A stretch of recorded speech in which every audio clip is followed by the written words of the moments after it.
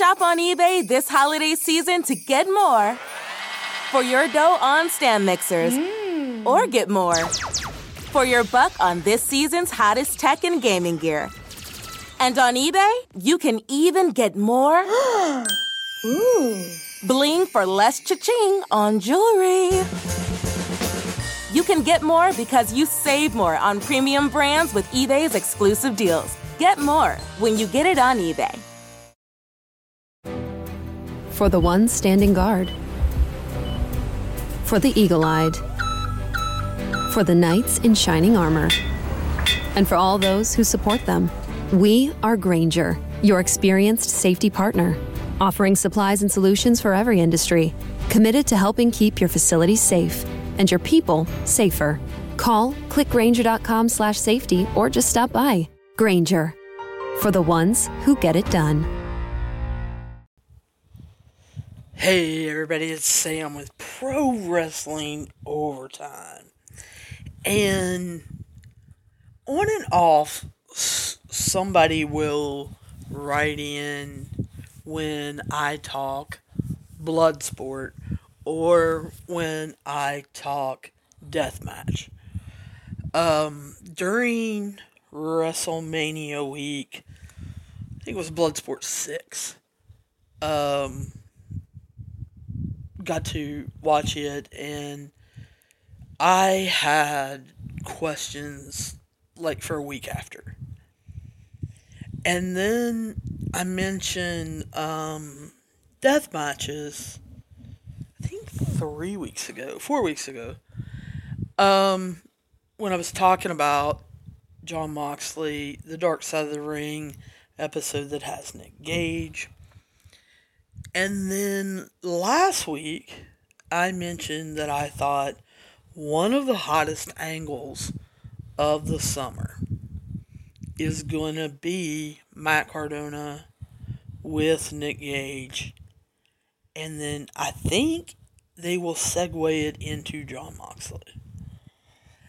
And so, probably for the last 3 weeks or so, it's not every day, but occasionally, I'll get like 1 or 2 deathmatch emails.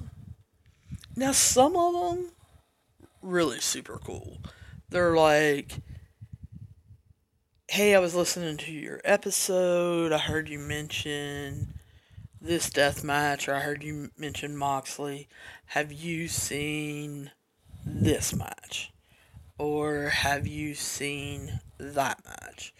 Or, yeah, Nick Gage is the person that everybody knows, but there's a guy that refuses to go to any bigger promotion because he would have to give up death matches, and he's known for them, and I bet you don't know him because you're not on the West Coast. It's this guy.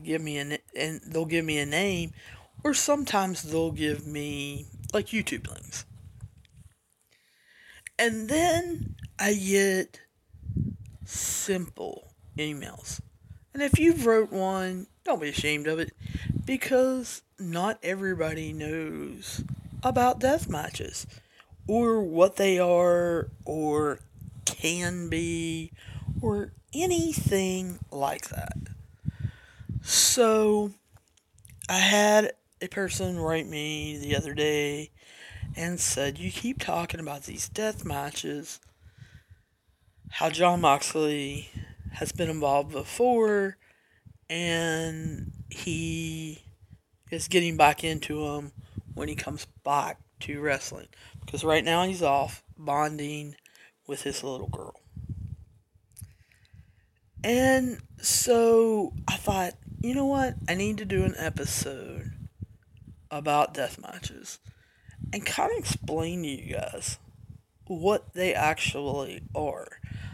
I had one person who I suspect was probably under the age of 16 ask me if people really died in death matches. And no, they usually don't. But there have been people who have gotten injuries or cuts that later have led to them dying through an infection or them not getting treatment or on and on and on. They're death matches because basically the weapons that they use could kill you or harm you in a way. Also, the word deathmatch usually is a sign, red flag. To you, there's going to be blood. I've never seen a death match that doesn't have blood. And for those of you who strictly watch WWE, you're never going to see a death match. You don't have to worry about it. But there are people out there hear it or hear about some of the people that are involved, and they're like, I want to check this out. Well, I don't blame you. Here's the thing. I actually saw first death match and didn't realize it at the time. I'll be real honest with you. A friend of mine said, you gotta watch this. And they knew I was into wrestling and everything.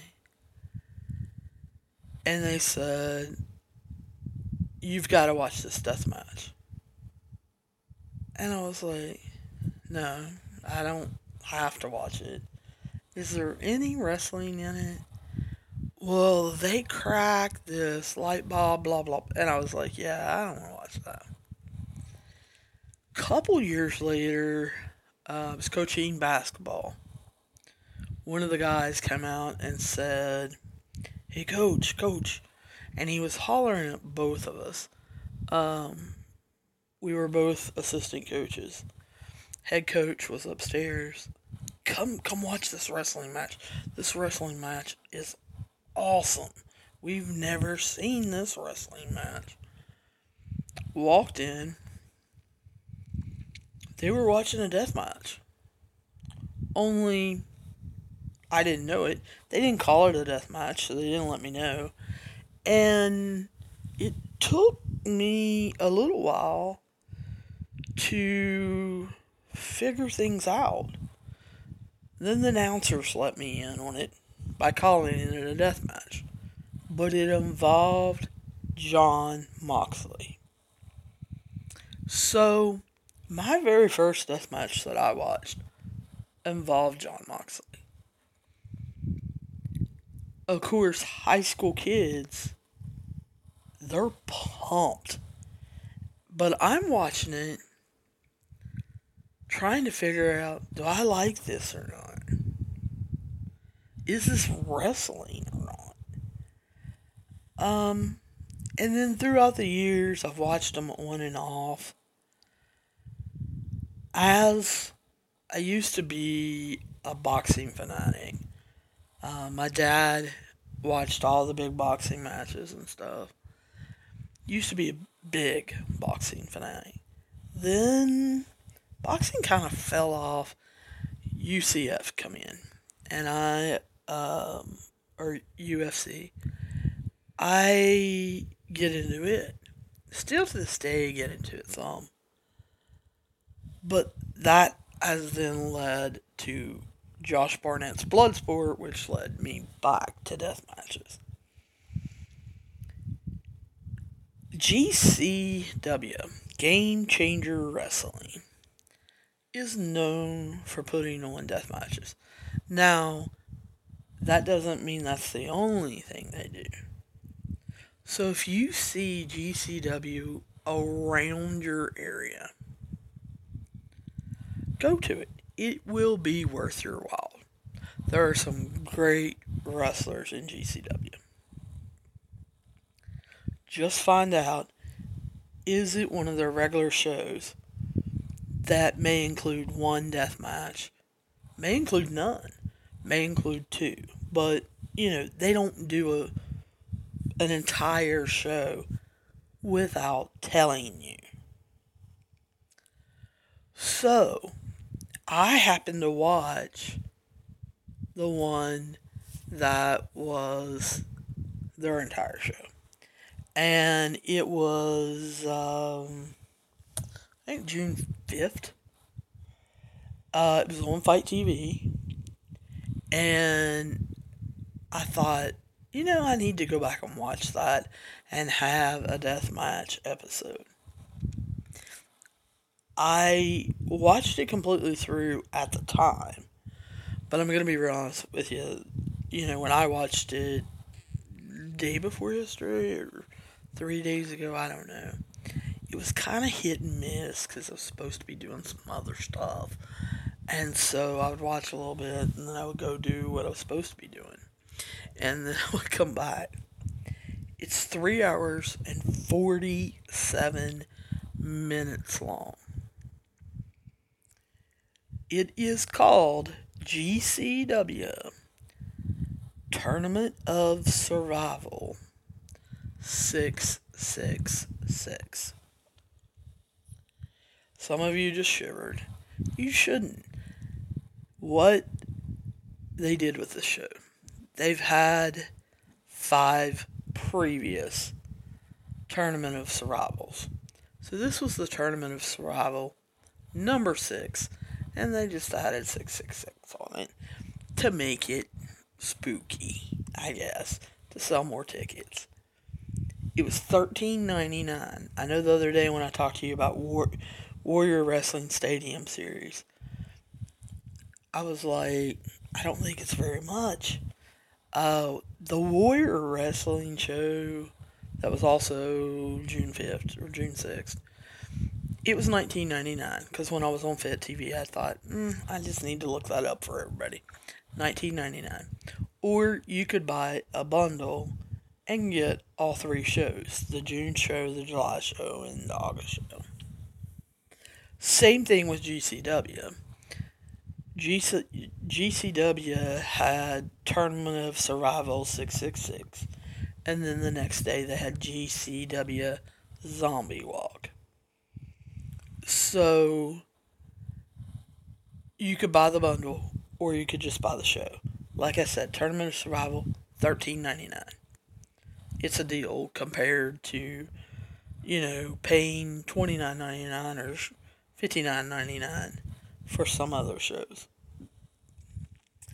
So, what I'm going to do is I'm going to kind of take you through this show.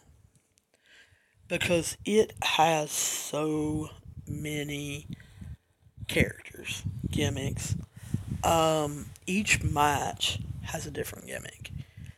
And no, they're not stupid gimmicks like a contract on a pole or even a last man standing match or, street brawl or anything. No, we're not talking about that.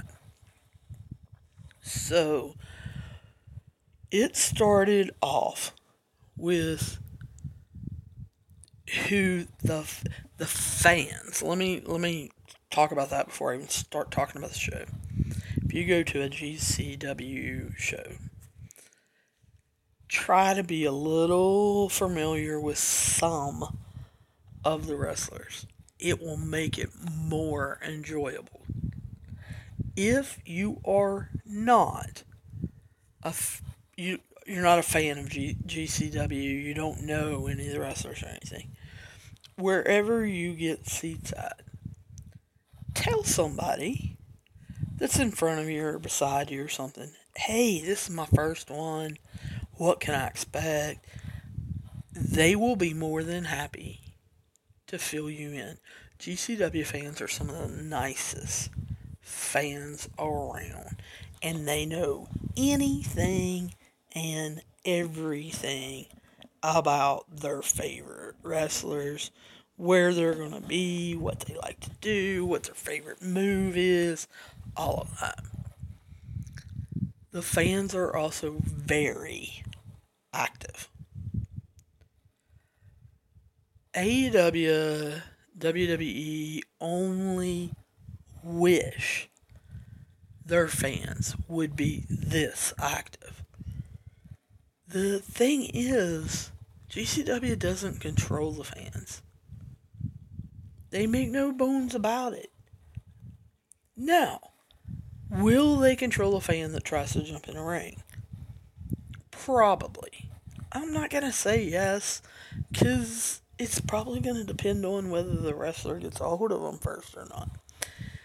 But, yes, they will usually try to get the fans away from the ring. But as far as chanting, they don't try to stop anything.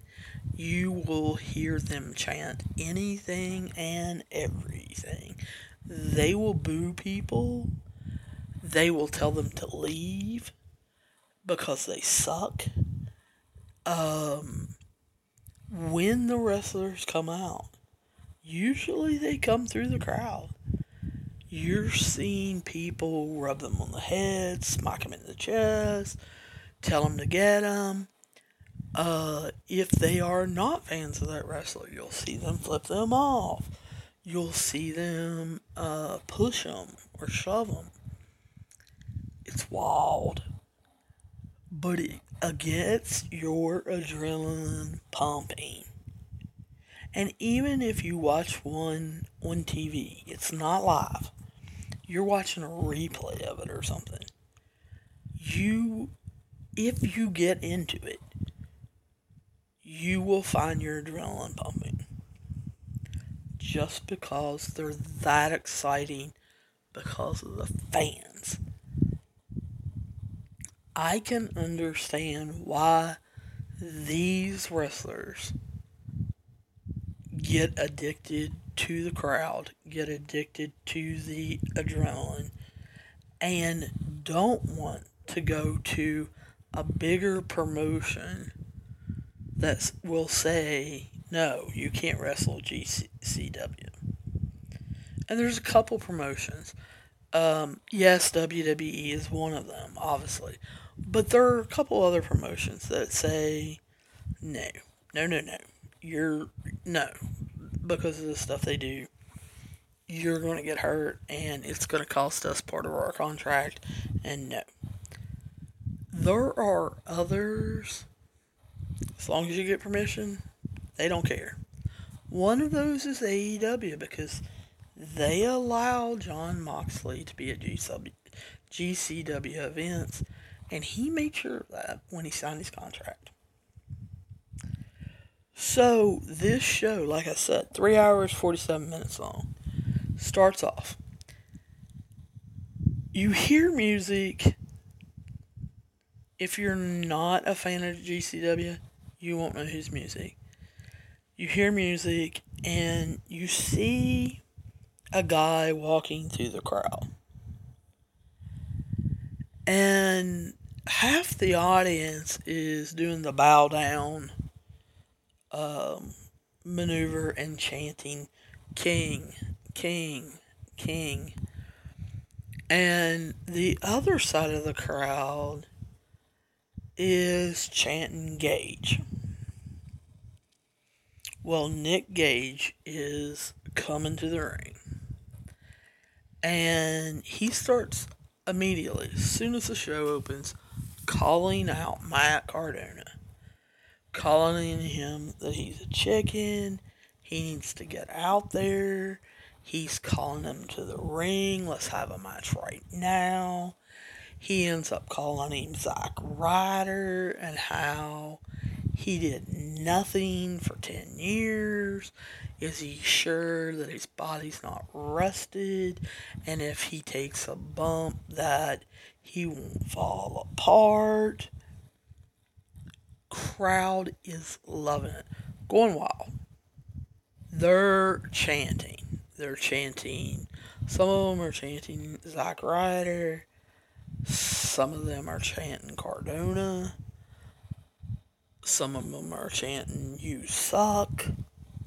Some of them are chanting some other stuff that you may or may not want to hear. And finalize, Nick Gage says, I guess he's not planning on coming out. So he said, I'm gonna go find him. He's mine. And then he casually says, and I'm gonna be on commentary tonight. And he gets out of the ring, he rolls out of the ring, and walks up to the commentary table that already has Joey Janela, and I forget the guy's name, but he's the typical GCW announcer. So you've got straight man GCW announcer Joey Janela, who will do anything, risk taker, and Nick Gage, who definitely will do anything. And I'm like, well, this is gonna get wild. Because I haven't seen a complete show that's nothing but death matches. I've turned a couple on and have had to leave to go to a meeting or go someplace and came back and haven't returned it on or haven't went back and watched it or went back maybe 2 months later and watched it but didn't connect them or whatever. So I'm gonna give you it straight. There's a reason why this episode is marked explicit. Because I'm just gonna give it to you straight what happens and what they call things and sometimes what they chant. So if you're offended by bad language, you need to turn this off. Because the very first match, round 1, because remember, this is a tournament. They're doing the tournament the whole day, or the whole show. So we're in round 1, and it is called the Fuckery Board Death Match. And what they do is they have a board of wood in each corner of the ring, and there is something on that board. One board has thumbtacks. It literally looks like they have painted glue on it and then dumped bag after bag after bag of thumbtacks on it. Another board is like a barbed wire board. There's one kind of looks like they've got gussets, mini tiny gussets on it that just slice and dice. The other board in the corner, the way that the TV camera was positioned, I couldn't tell what was on it. And then, of course, there's stuff around the ring.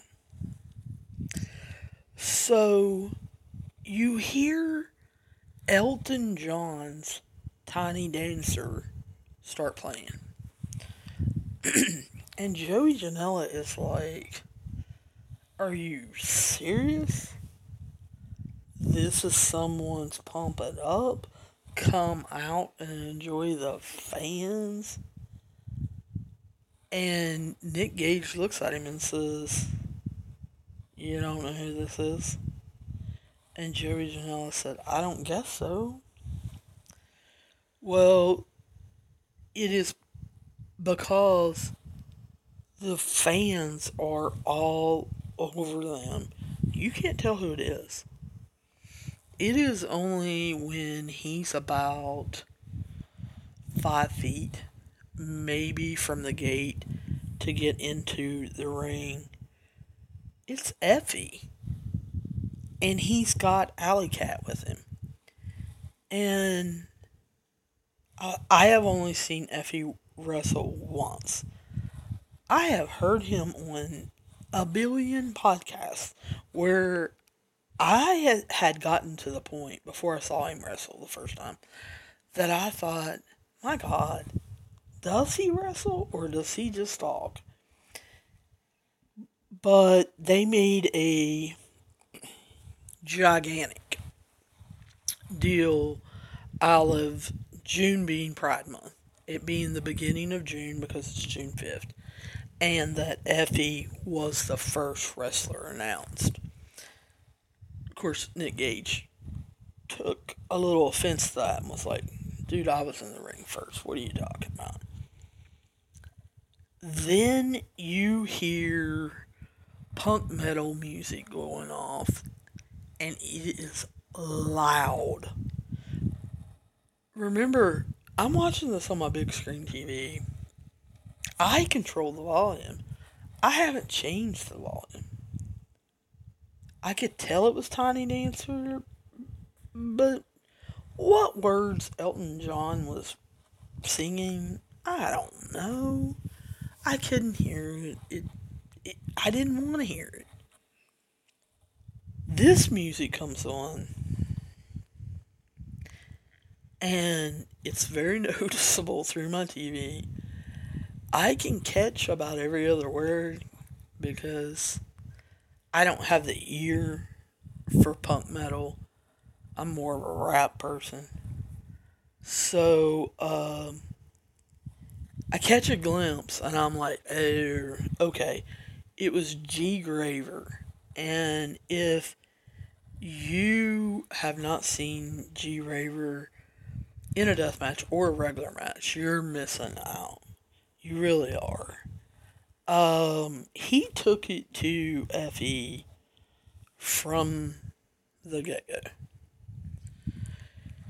He did a suplex for Effie. Effie come out with a romper on and a leather jacket. Which, like Joey Janela and Nick Gage said, that was pretty smart. However, throughout the match, he would take stuff off. And they were like, why is he taking his jacket off? That doesn't make any sense. He gets thrown into one of the tables. And he takes his jacket off. And they're like, why would you do that? I think it was to show off his romper. He then is beaten. G Graver hits him with elbows, slams him on the apron, slams him into the barricade. He's getting pretty roughed up. The zipper has came down about halfway on his romper. G Graver throws Effie back into the ring, and you can see his little eyes light up. He proceeds to unzip and pull down the romper on his shoulders. And both Joey Janela and Nick Gage are saying this is not going to be good for Effie. The thing is Effie kind of gets away, and they're like, he needs to get out of the ring, he needs to find something so that he can get G Graver back, or he can take advantage. No. Effie takes off the rest of the romper, and he's in wrestling trunks. And Nick Gage is like, this is what happens when you don't watch death matches. This is what happens when you aren't in them. Why would you do that? Why wouldn't he pull that puppy back up, put it all over his shoulders, put his arms through, zip it up, and move on? He said, why is he taking it off? And Joey Janela was like, oh, he wants to show off his body. And Nick Gage was like, yeah, he should have put it back on. Well, that gave G. Graver enough time to come back to his senses. And his little eyes lit up again because he thought, this stupid idiot took it all off. I didn't even do that. He picks him up, basically slams him into the board that has the thumbtacks. And then Effie, who is standing there trying not to move, but is wobbling a little bit, G. Graver helps him because the board's broken. And he just touches his shoulder and kind of lets him sit down. Now, of course, that means thumbtacks are going in the back of his legs and his butt, but G. Graver, of course, finds that really amusing. He then takes his foot and presses the back of Effie into the back of the broken table. Then it's like he all of a sudden remembers something or sees something. He dives out of the ring, comes back with looks like a little bag. And they're like, what is that? We don't know what that is. Effie stands up. G. Graver pushes him face first into the ring post, holds him there, opens up this bag, and we see it is salt and vinegar potato chips. Proceeds to take it, pour them down his back, and smash them into all the little holes and cuts that he has bleeding on his back. And he's eating some of the chips, but he's mostly smashing them. Effie is screaming. This is just a crazy match. He slingshots him. No, I think he German suplexes him into the board with the barbed wire and tries to wrap it around him and push him into it, and then tries to jerk him out, and he's got guts all over his face, his head, his arms. Guys, these are not fake. These are not from guys blading. They're not slicing and dicing themselves. You know, they're not fake blood packets that are taped to their skin. They're seriously getting cut. Now, finally, Effie can't stand up, basically, and G. Raver wins and moves on to the second round. But I literally sat there and said, this is a crazy match. And then I thought, why did Effie, who I've seen wrestle once, but have heard talk consistently almost every week, I'm thinking, why would he agree to do this? This is really crazy. What they do is they let the wrestlers get to the back. A crew comes in, takes out all the pieces, all the weapons they've used.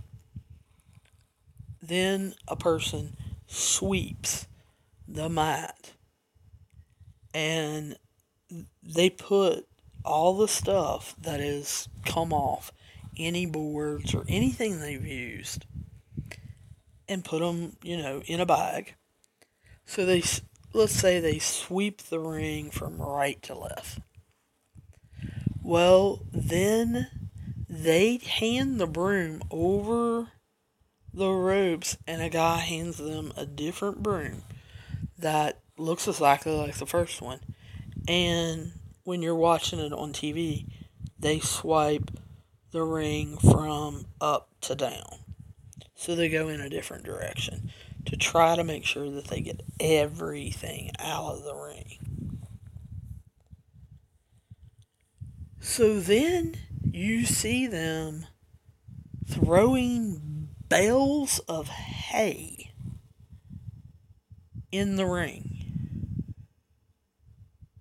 And Nick Gage is like, what is this?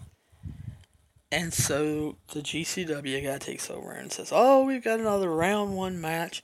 It is the bunkhouse death match. And that's why you see that they have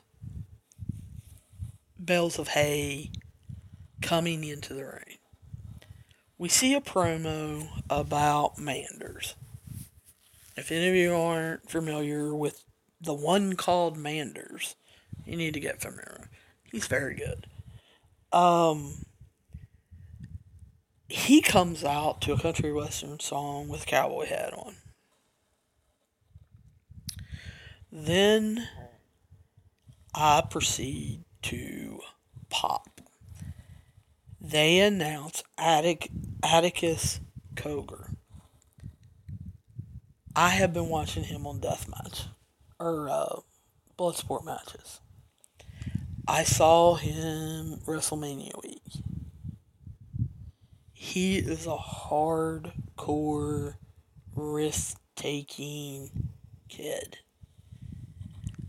He recently joined 440, which some of you may not be familiar with. It's a faction. And he is coming out to the ring in an all-white outfit. It's a headband with horns. And I forget what they're nicknaming him, but it's something Satan. And I was like, I haven't heard him call that before. Atticus's thing in GCW is that his ring attire has pockets. And he has things in those pockets. So I'm just going to go ahead and warn you of that. The one they call Manders thinks this is a kid, and he's going to whoop him.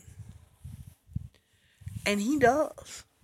For, I don't know, probably a good 7-8 minutes. He is throwing him into tables that have been set up. He is hitting him with the metal that holds the tables together.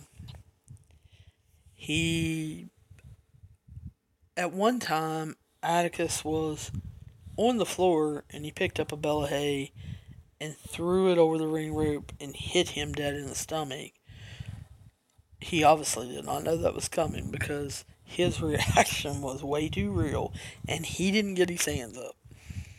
It hit him dead in the stomach.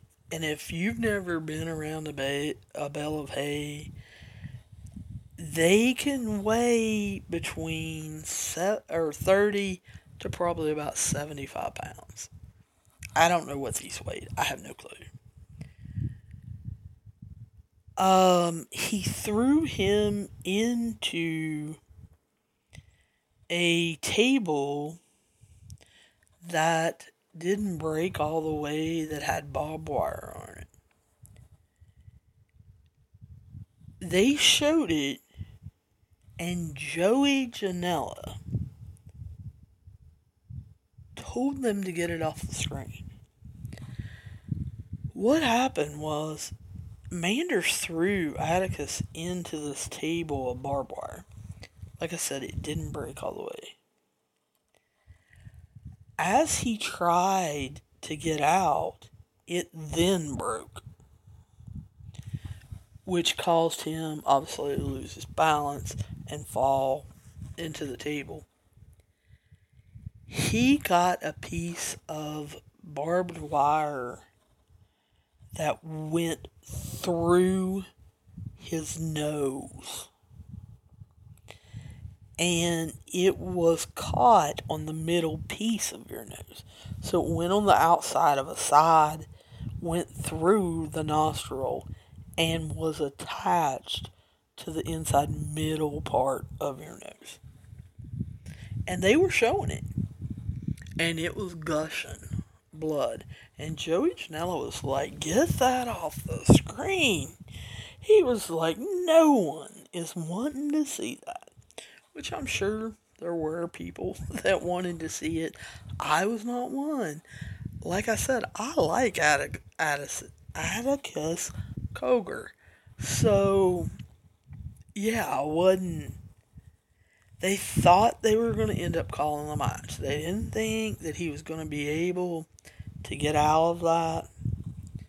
They had doctors out there checking on him and cutting barbed wire off of him. He ended up standing up, and the doctor checked him, said he was good to go, and I thought, he's gushing blood. Remember, he's wearing a white outfit. He's wearing white gear. It is pink, basically. He's gushing blood, and I could have swore the boy had a concussion. I'm not a doctor. I didn't stay at a Holiday Inn last night.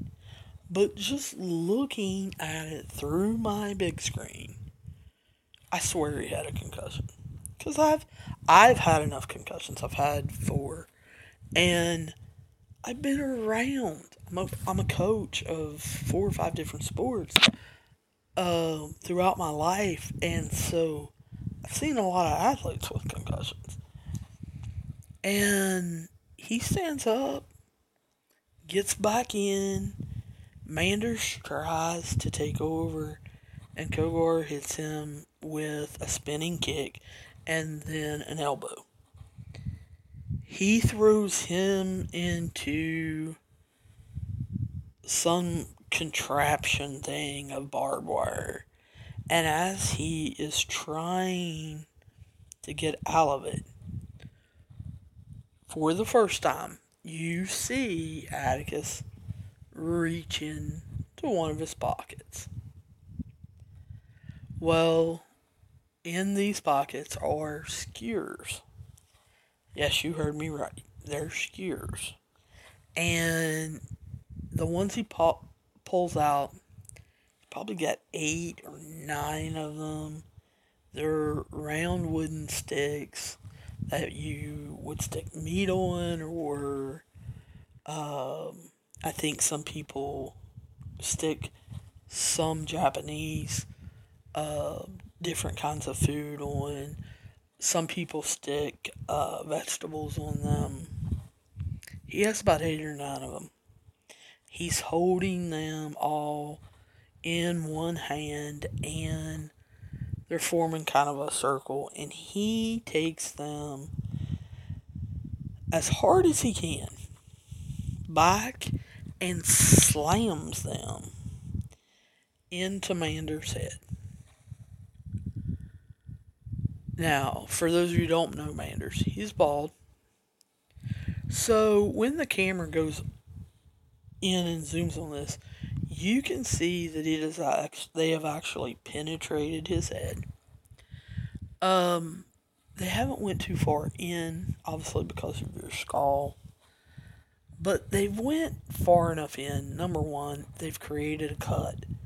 Everybody knows head injuries bleed like crazy because of all the vessels in there. And immediately Manders, of course, is trying to get those out of his head. Now Nick Cage, who is on commentary, is saying he probably should just leave those in his head. Because when he pulls them out, all they're going to do is bleed. And then all that blood's going to go in his eyes. And I thought, you know what? That's the kind of commentary I want. Why can't some of the big promotions give me that kind of commentary. I mean, when I listen to Impact Wrestling and I hear D'Lo Brown and used to be Matt Stryker, thank God he's gone, and we're hearing Josh Matthews, I don't know that they would be that honest or straight up with us. But Nick Gage doesn't care. Manders, of course, pulls 2 out, and there comes the blood, gushing. As Atticus pulls out of a different pocket about 8 to 10 more skewers and jams them in his right arm, more towards the shoulder than the elbow. These appear to be stuck deeper. And then Manders does not know what to do, because now he has only his left hand. He obviously wants the skewers out of his head, but the ones in his arm are also hurting, and he slaps at them, trying just to knock them out, I guess, I don't know. But because they were deeper than the ones in his head, yeah, that just made him hurt worse. He gets some of the skewers out of his head, so Atticus just pulls more out and slams them in a different part of his head. He's losing blood like crazy. Atticus is throwing him into barbed wire, is throwing him off the ring ropes, and kicking him in the arm that the skewers are in. Manders is trying to pull him out and throw him. It was wild. But eventually, basically, he lost enough blood. He was wobbling, and Atticus Cogar wins, while still bleeding from his nose. So his outfit legitimately is pretty much pink from his own blood and Manders' blood. But in the center of his chest, it almost looks like somebody has knifed him, because it's bright red. So then we get the next match, which was called the Tower of Terror Death Match. It was also in round 1.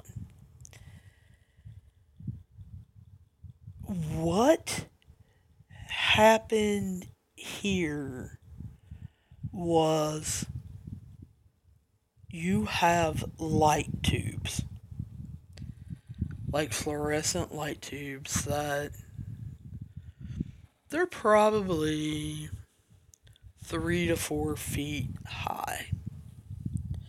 Then in GCW, you have a little bit wider ones that's probably about, I would say, 6 to 7 feet tall. But when they call Towers of Terror, these are light tubes that I would have to say are about 6 to 8 inches wide. And they're probably a good 7 to 8 feet tall. They're stacked up in each corner. And then there's littler light tubes, like I described at first, laying on the mat. And then you've got some bigger light tubes around the ring. And they introduce Nolan Edward. Guys, I've been watching him also in Bloodsport. I have seen him wrestle a couple times. This kid's going to be awesome. If he doesn't kill himself. But he's going to be awesome. He can take a licking and keep on ticking. I watched him take on Calvin Tankman. And Tankman about beat him to death. And he did not want that match called for anything. Now, Tankman ended up beating him, but Nolan Edwards gave it everything he had. I've heard 2 different ages given for him. In one wrestling match that I watched, and then when I watched Bloodsport, they were talking that he was 18, 19 years old. Now, they might have been older. I don't know. In this GCW Tournament of Survival, they said he was 22. So I really don't know how old he is. He's a kid, but he's athletic as all get out. He's got an athlete's build about him. He's quick. He does do high-risk maneuvers as far as jumping off things, but he doesn't care to brawl either.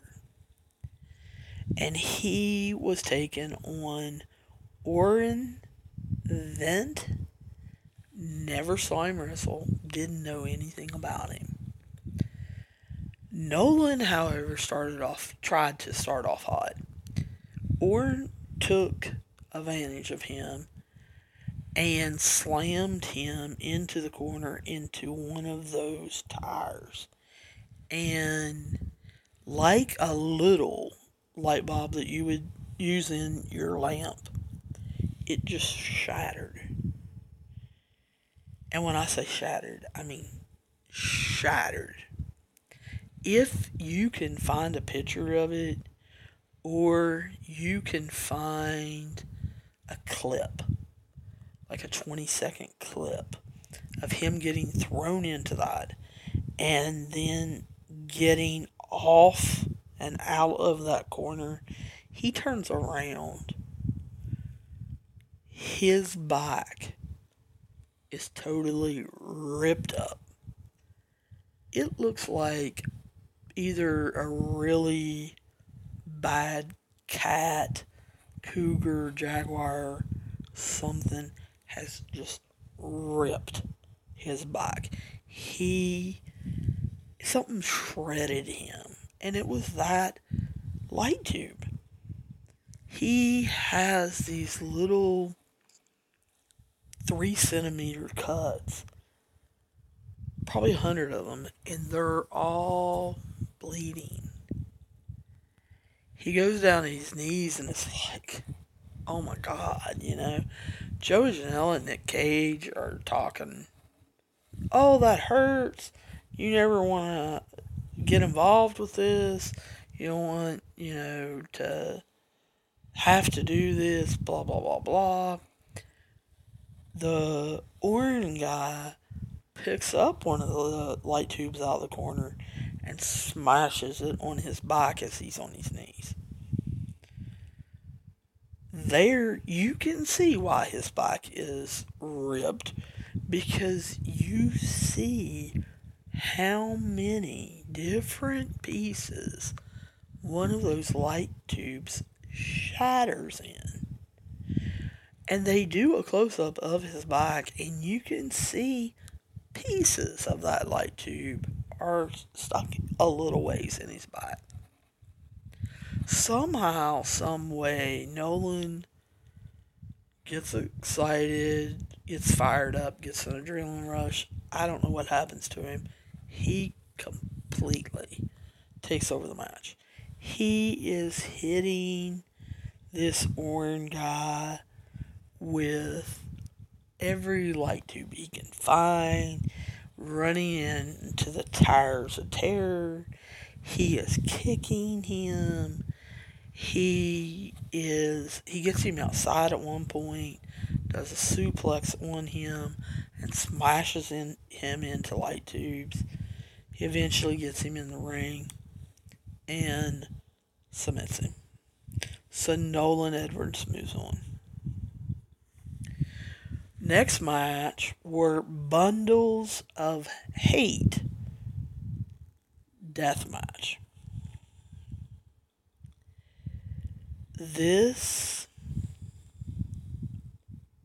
I don't even know how to describe this. This was Bam Sullivan, who I'd never seen wrestle, never heard of, against Alex Colon from the famous Colon family. That I think he's a third or fourth generation wrestler from Puerto Rico, and he is going in this tournament that happened on June 5th. He has won the previous two, so he is going for being a winner, third time straight in a row. He's calling it a three-peat. He comes out wearing a Michael Jordan jersey.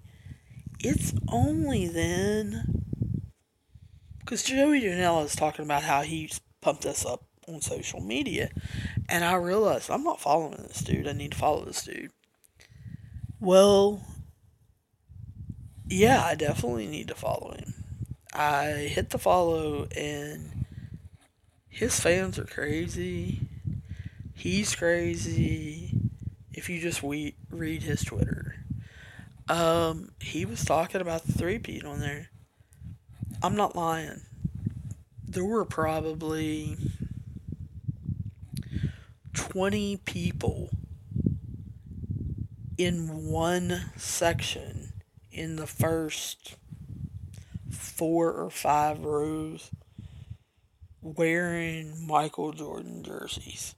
He had put out there, three-peat like Michael Jordan, will be wearing Michael Jordan jersey, and that's what his fans did. He started off hot. I mean, there's no other way. He came out, he was yelling that he was going to win this, and it all started now. Well, good old Bam Sullivan didn't know what was coming. And I truly mean that. Because, see, Cologne proceeds to smash 4 of the gigantic tower light tubes that they had used in the previous match into this guy's chest, his bike. He smashed him at one time over the top of his head. He took one of the smaller light tubes that was probably 6 feet tall. He held the bottom of it with his left hand and then went up probably about 6 inches to 8 inches with his right hand, and he smashed the end of it off on Bam's head. And he took the part where it was broken because he had a piece that was, like I said, 6-8 inches long. He flipped it over and started grating the end of it into Bam's head. His head was pouring like a fountain. His back was fairly pouring like a fountain. Bam tried to attack Alex. It just didn't work. I mean, I thought for maybe 30 to 45 seconds, oh, we're going to have a comeback. I'm not too sure. There wasn't supposed to be a comeback. I think he was hurt too much to even mount anything. And Cologne, I think, realized that and just kept beating him, kicking him, smashing light tubes in him. And eventually Bam passed out. So Cologne got his way. He moved on to the second round. So that finished the first round. They had to clean up. They had a 15-minute break for everybody to get cleaned up and everything. And then I was shocked they held a non-death match 6-man, 1, 2, 3, 4, 5, 6-man, non-tournament. It was not part of the tournament. It was just a match to give us. And it was a scramble match. It was Calvin Tankman, Starboy Charlie, who was, I think he was 18 and a half years old, Jake Cartwheel, who I had never seen. Calvin Tankman is in MLW and in Bloodsport. Starboy Charlie wrestles regularly for GNC, and I had saw him at WrestleMania week. Jake Cartwheel, I had never seen him or heard of him. Dante Leon, I had heard of, saw WrestleMania week. Dylan McKay, boy, Nick Gage had a field day with that one. Came out, never seen him. Not sure that I ever want to see him again. But Nick Gage was making comments that he was Jungle Boy's father. Bad. And then Ninja Mike. If you've not seen Ninja Mike, you need to find a show near you, or show on YouTube, or show on Fight TV that Ninja Mike is on. Because I'm telling you, you want to see it. Ninja Mike will flip off of anything. Saw him WrestleMania week. He literally ran up a wall, flipped backwards, and hauled off and did a drop kick. Unbelievable athleticism. Has the whole Ninja G on. Wears a mask. He's entertaining as all get out. I'm going to be real honest with you. This match to me made absolutely no sense. There was no story. You didn't know who was against who. You didn't know who was going to win.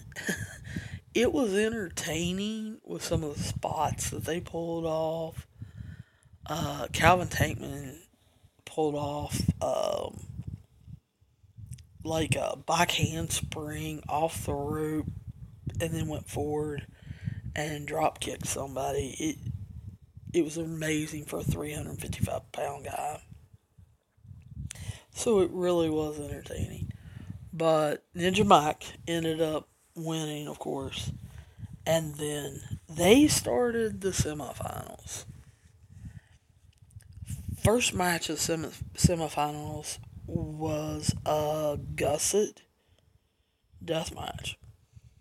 If you guys haven't studied your history, or you haven't seen a gusset, what they did was they took steel, basically, 2 bars of steel that ran the length of one side of the ring, put it inside of the ring.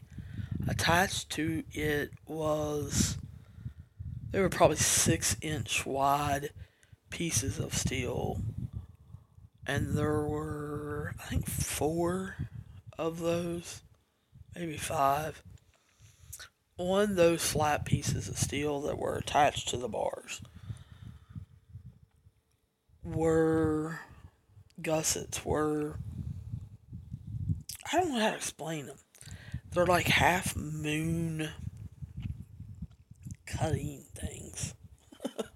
I mean, I really don't know how to explain it. It's just meant to torture you. And some of them were laying sideways, some of them were straight up, some of them were laying diagonal. So you got all kinds of different angles that you could push somebody's feet or arm or head or face into, or you could take and run them off the other side, those ropes, and smash them in to this. Because like I said, it's inside the ring and it's on one side, completely on one side. So who should be in this match? Yeah, it would be G. Raver versus Atticus Cogar. When Cogar comes out, he's got his Satan headband on again with his little horns. He's wearing the same exact gear, only it's dried, and it is a lot more pink than what I did remember it. And it looks like they've tried to wipe all of the blood that was in the center of his chest out, because it's not a bright dark red anymore. It's smeared and everything. You can still see the cuts he has and everything.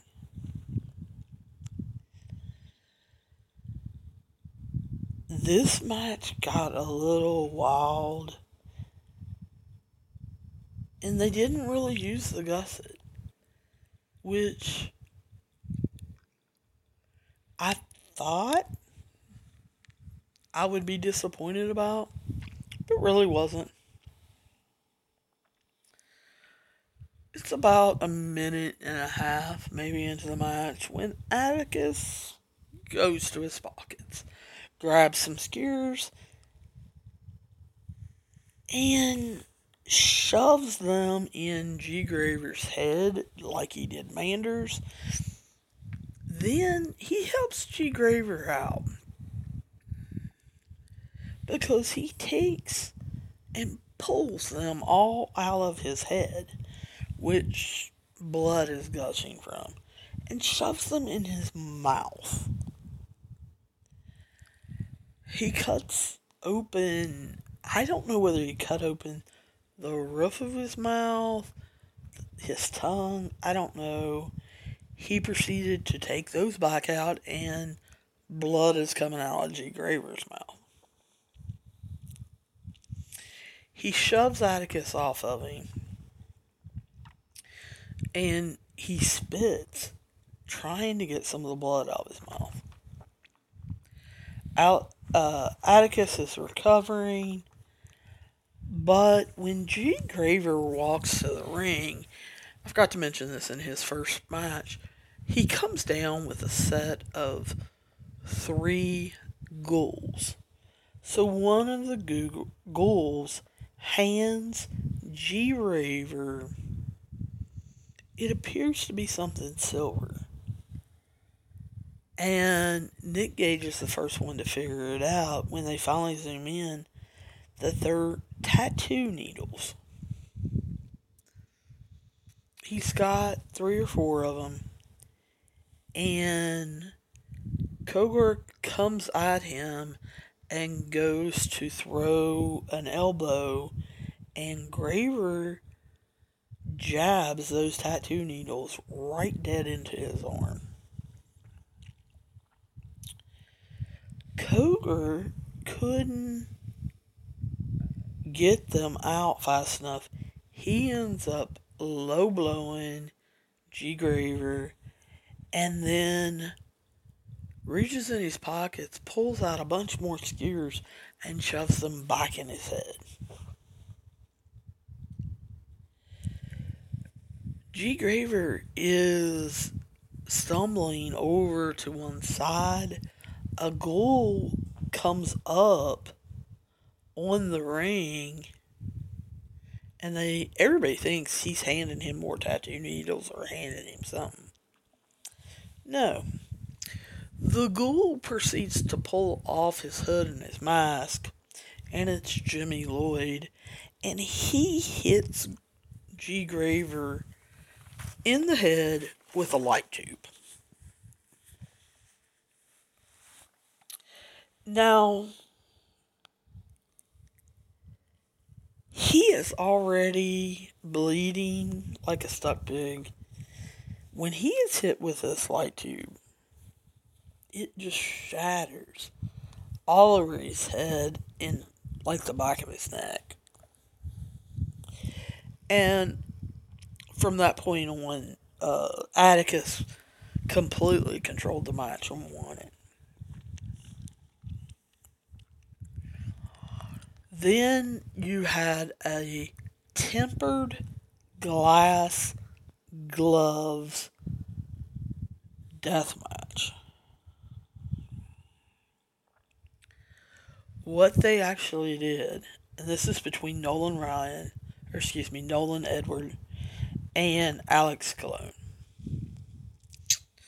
They heated up gloves, put gloves on each man, and molded them to their hands. Swiped glue all over, because they're the half-fingered gloves. So they swipe glue from almost their wrist up to the first knuckle. And then the guy, before the glue can dry, it's hot glue, before the glue can dry, he flips their hand over so their palms up, glue side down, and rolls their hand all through the tempered glass. He flips it back over and doesn't paint glue on this time, but has a glue gun and just kind of does it quickly all over the glove because it's hot. Shoves their hand back down in the glass to get more glass on it, and then seals it so it's, going to stay on until it dries. So he does both man's hands. As they come out to the ring, there are 4 sheets of glass, just clear glass, in all 4 corners. There is a table, has 2 sides of it, that has, probably 5 feet of glass in the table on one side, and then there's a bar, and then probably another 5 feet of glass.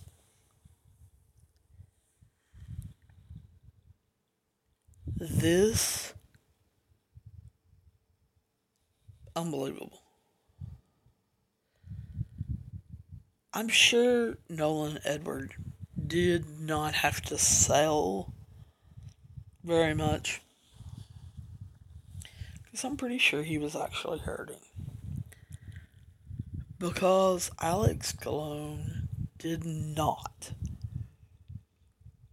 leave any glass unshattered in the place. At one point, he ran out of glass around the ring and asked them to go get more glass. He shoved, he shoved Nolan Edward through all 4 pieces of glass in the corner, threw him into it, shoved him into it, kicked him into it, whatever. He suplexed him over the top rope, making him land on one side of the glass kind of table. Slid out of the ring, picked him up, and suplexed him into the other side. Nolan Edward never mounted any offense. He couldn't. And so Colon basically submitted him. So there's your boom. End of semifinals. So then you proceed them to watch Clean the Ring, and then they have a 15-minute intermission. We come back to AJ Gray versus Kid Osborne. I don't even know why they had this match. It was so quick and easy for AJ Gray that it was a squash match. It might, that's a big might have lasted 3 minutes. So then we're going to get the championship. We're going to decide who is the survivor. Will it be Alex Colon, who has won 2 straight, or will it be the new kid on the block of Atticus Cougar? They are calling this the Ring of Light Tubes with Exposed Boards Deathmatch. So let me describe this to you. The mat itself has been taken off. Any padding that was on there, off. The only thing you see is the exposed boards of a wrestling ring. Now they do have the aprons somewhat still on, so the very ends of the boards, some of them are shown, but most of them aren't because they still have the ring aprons on. Then what they've done is take those 6-foot, more skinny light tubes, and they have put them through the ropes as far as, behind the first rope, but in front of the second rope, behind the third rope. And they've put 10 to 12 of them on one side of the ring, and then 10 to 12 of them on the next side. So the whole ring is nothing but light tubes. So you have no ring mat and nothing but tubes. Cologne comes out and just rolls under one section of the tubes. He kind of pops them up with his palm of his hand and rolls under. You can tell Atticus doesn't know. He has no clue how to get in this ring. So he pulls probably 4 of the light tubes out on one side of the ring so that he can get in the ring. And he lays them up against the corner.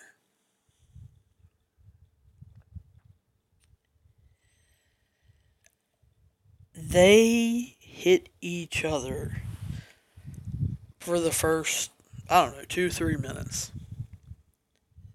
They're standing in the middle of the ring.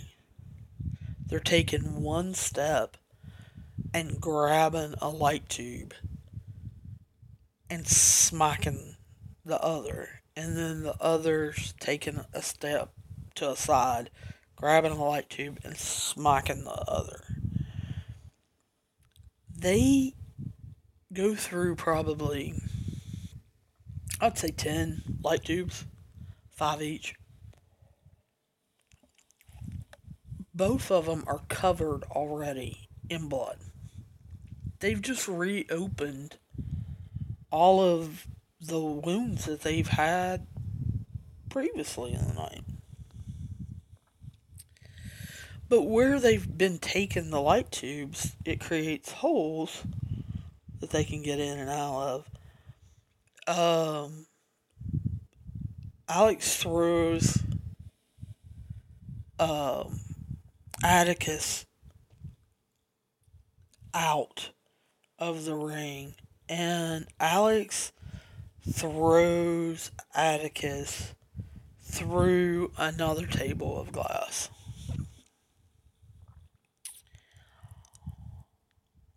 Atticus ends up rolling himself back into the ring before he can be counted out. But Cologne immediately tries to pin him, and Atticus has to kick out. So Cologne gets up, grabs a light tube, and as Atticus is laying, on his back, looking up at the ceiling because he's just tried to get pinned, Cologne hauls off with that light tube and smacks him dead in the face. And it shatters. He hit him basically in the forehead. And then he got him up, and Alex Cologne suplexed him into the exposed boards on the floor.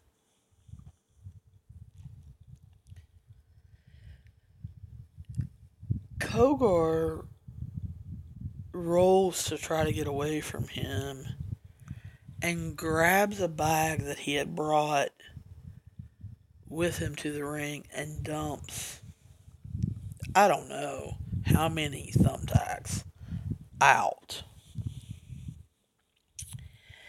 Then, because Cologne does not want to walk on him, and Kogar's on the other side of the ring, Kogar does not care. He grabs from one of his crew a weed eater. Yes, you heard me right. A weed eater. Fires it up and takes a weed eater to Cologne's arm, which of course is shredded. Blood going everywhere. Cologne takes his other arm and low blows Alex. Throws the weed eater out of the ring. Hits him with a light tube and puts him in a crossface. Blood is coming out of both their heads, and Atticus passes out. And Cologne won 3 straight of the Tournament of Survival. Now, why did I take almost an hour and a half to detail that to you? For those of you who have never seen a death match, I hope I painted a picture of what not only a death match is, but what a death match can be. Because I detailed 7, is that right? 7 different death matches. Completely different. Setups were different. The bunkhouse setup was completely different from the Tower of Terror to the exposed boards. And so I wanted to take the time. You noticed in the first round that not only did I paint you a picture, or tried to paint you a picture, of what the ring looked like, how it was set up, but also how they used it. How they used barbed wire, how they used thumbtacks, how they used glass. Other things. The salt and vinegar potato chips was funny. But using a weed eater, I tried to really make sure that you could understand a death match. Now, to those of you who watch death matches all the time, you were probably bored with this episode. You just wanted to hear who the winner was. And I understand that, because you've probably seen some of these wrestlers wrestle 50 billion times. You know their tricks. you know that Atticus Kogar has things in his pockets that a lot of times they're scares. But for those of you who have been writing me and asking me questions about death matches, I hope I painted you a picture of the different kinds of setups, how they can tell different stories, how they can use different things. Um, the place they were in wasn't conducive for them to jump off anything. But there are places they go up to the balcony, they jump off stuff, they try to hang people over the edge of stuff and drop them through things. Like, I've seen them hang a guy over like a balcony thing, drop him, and they hit a chair or they hit a table. But they're real in the sense they're using real objects. Now, some of those objects may be gimmicked some, but there are some objects you can't gimmick a thumbtack unless you put it on backwards or you try to bang down the point, deaden the point of a thumbtack. That's really hard to do and an audience not know it that is 6 feet away from you. The other thing is, who wants to be the one to deaden 1,000 thumbtacks that they're going to use tonight? Boy, that job would suck. So that's the thing. Them bleeding is real. And they will tell you that. And if you've seen some death matches on TV or been in person, you've seen some of the injuries that they've had, that they've been sliced open, and the doctors have come in and said, no more. He needs to get in an ambulance right now. They've cut him in a spot that he needs surgery. Or, someone gets cut in the neck and they're like, we can't stop this. We need to get him immediately to an hospital. He's going to bleed out. So, for me to sit and tell you that, you're sometimes like, yeah, Sam, you're kayfabing us. No. I'm really not.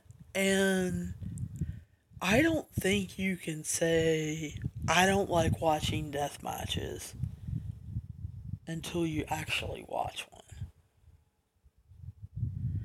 I don't think you can say, I've heard a lot of people say, I don't like GCW.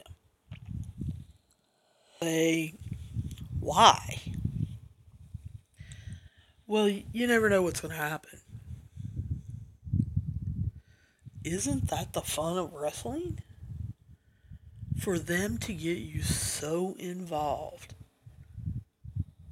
with what they're doing, the story they're telling, what they're trash talking about, the story build up between Nick Gage and Matt Cardona, that's going to continue for a couple more weeks.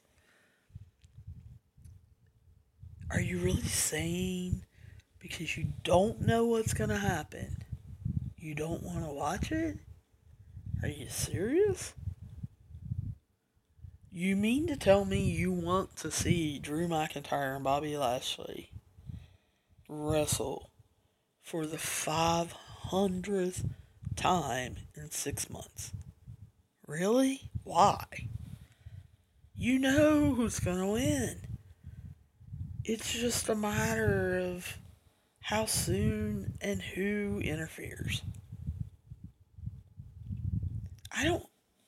Yes, I like that match. I think they put on good matches. I'm not discounting Drew McIntyre or Bobby Lashley at all. They're very good athletes. They're very good at what they do. They're good at telling stories. I like watching their matches. I don't want to see one every week, but I also like the unpredictability of GCW, whether it's a death match or not. You never know who's going to show up and what they're going to say or do. WrestleMania week at one of the GCW shows, Nick Gage had a match. And he had just won and was celebrating. Everybody was chanting, King, King, King. And there was a balcony that had curtains. And the next thing you knew, music popped. And there stood Jon Moxley. And he cut a promo on Nick Gage and disappeared. So things like that happen all the time in GCW. That's the part I do like. Do I like death matches? Depending on who's in them, what story they're trying to tell, and how many of them there are. I'm going to be real honest with you. Watching the Tournament of Survival 666,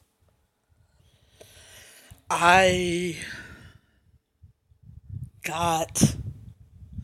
didn't get queasy, I didn't get sick, nothing like that. Blood doesn't bother me. I kind of almost got bored about halfway through because some of them were doing some of the same moves with the same exact weapons. So after I found out there was going to be an intermission, 15 minutes between each thing, even though I was watching it live, in the scramble match, I could fast forward a little bit. Not be live yet, but fast forward to some of that crap, because like I said, it didn't make any sense. And then get to the semifinals, and if they were doing the same thing, or somebody was laying there and they were getting checked on or whatever, I could fast forward at 30 seconds or a minute. And eventually I caught up to live, but, that always helped. Because I'll be honest with you, watching 7 death matches, I was intrigued by the different styles, the different people, some of the people I knew from other places. I was excited about that. But 3 hours and 47 minutes of anything, I'm going to be chomping at the bit. Because I like to do different things. I like to watch different things. I like to read different things. I like to talk to different people. And no one else that I knew was watching this live. I forget, there was another show on live that night. It might have been Warrior Wrestling. Because I caught it early in the morning. So it might have been Warrior Wrestling. So I didn't have anybody to talk to. And so all of that compounded it. But yeah, death matches don't bother me when they're with people that know what they're doing. Now, if it's a kid starting out, like an 18-year-old, I'm a little leery about watching it. I know they have to learn from somewhere. I know somebody probably has already worked with them somewhat. Think about it. You're watching AEW, WWE, Impact, MLW. These guys, some of them 15, 20 years. And they still sometimes botch things. Or sometimes they do things exactly right, but the wrestler they're doing them to doesn't get their hand held right. They don't get their foot placement right. They slip, whatever. And they get seriously injured. I mean, look at Edge, Paige, and Daniel Bryan. All three, Paige is still out, have had significant neck injuries, significant surgeries. Surgeries that could have affected the rest of their life because one wrong move by a doctor could have made them paralyzed. And they were in the ring with experienced people. And I'm trying to think back, I think pretty much all of them were accidents. I don't think any of them were botches or anything like that. I think they were just accidents. Sting's neck injury, on the other hand, we're not going to talk about. But you think about it, you've got a 18-year-old it's been wrestling maybe 2-3 years, training, and all of a sudden he's in his first or fifth death match, and you can get hurt in a split second with placing your hand wrong in a regular wrestling match. Imagine what can be done if you are not exact with a light tube, or jamming a skewer in someone. Let's say you're going for their arm. They don't realize that's the move you're doing. They move and you've already started. You try to stop. You try to at least slow down. And you jam skewers in their chest.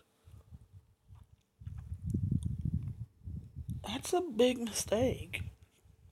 So, death matches, with younger people that are not as experienced are a little scary. Death matches with crazy people, a little scary. They're fun to watch because you don't know what's going to happen. But any match with Nick Gage, hard to tell. If a pizza cutter's coming out, a pipe, tweezers, anything that he has seen that morning or a fan has given him or whatever is going to get used, and he's crazy and you don't know where it's going to be used. So they're interesting, but you're sitting on the edge of your seat and you're rooting for somebody and you're chanting and you're getting excited and the adrenaline is pumping. That's what makes GNC or GCW wrestling so fun. So I encourage you guys, get out this summer. If GCW is anywhere near you, you want to be in that crowd. You want to see this and experience it.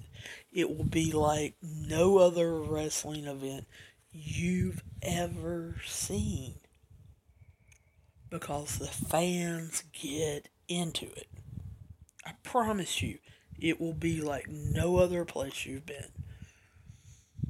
If you haven't seen them, at least rent something. Go on Fight TV, rent one, a replay. I don't know, I didn't go back. I know sometimes the older events, sometimes they will offer them for free for a little period of time. I don't know. The one that I'm going to encourage you, because I think it's going to get wild, GCW's Homecoming. is coming up soon. I think it's the 24th and 25th. Or it's the 25th and the 26th. I'll have to look it up and get back to you guys. But the first night is going to be Nick Gage versus Matt Cardona, formerly known as Zack Ryder, in WWE. That match is the main event that night. But I have heard that they're going to pack and stack that night's card. Actually, they're probably going to do both nights. But I have heard from different people that they've heard the rumors and stuff. They are going to pack and stack GCW Homecoming Night 1. I think it's the 24th. Don't hold me to that. It may be the 25th. Rent it. Buy the pay-per-view and actually sit down and watch it and see if you like GCW wrestling. I think you will. Anyway, if you guys got any questions, comments, problems, or protests, hit me up on Twitter. I am Pro Overtime, 2 O's, Pro Overtime. Or you guys can hit me up on Instagram, Pro Wrestling Overtime. There's a message feature on there. On Facebook, Pro Wrestling Overtime, the page. There is a messenger button on there. You can talk to me on Messenger if I'm around. Like if I'm able to talk. Otherwise, you'll leave a message and I'll get back to you as soon as I can. Or you can write on the page. And then, of course, you can hit me up on email anytime. And I literally do mean anytime. Because I only sleep like 4 hours, 5 hours. I'm up all night recording podcasts, writing stories for the different sites that I write for, and then, of course, on and off during the day as other things get boring to me and I have to check stuff. So anyway, you can always email me, prowrestlingot@gmail.com, and I will get back to you as soon as possible. As always, I will be talking to you soon. And I'll see you down the road. Shop on eBay this holiday season to get more for your dough on stand mixers. Or get more for your buck on this season's hottest tech and gaming gear. And on eBay, you can even get more Ooh. bling for less cha-ching on jewelry. You can get more because you save more on premium brands with eBay's exclusive deals. Get more when you get it on eBay. This is Doug Lesmerises from the College Football Survivor Show, and if you care about the college football playoff, this is the podcast for you. My co-host Shahan Jeharaja and I have been debating the college football playoff since August, and now we're in the heart of the rankings debate. Every week, we welcome teams into our playoff discussion, we kick teams out of our playoff discussion, and we debate the best teams within context of each other. Where's the committee getting it right and getting it wrong? No one knows the playoff like us. Join us on the College Football Survivor Show.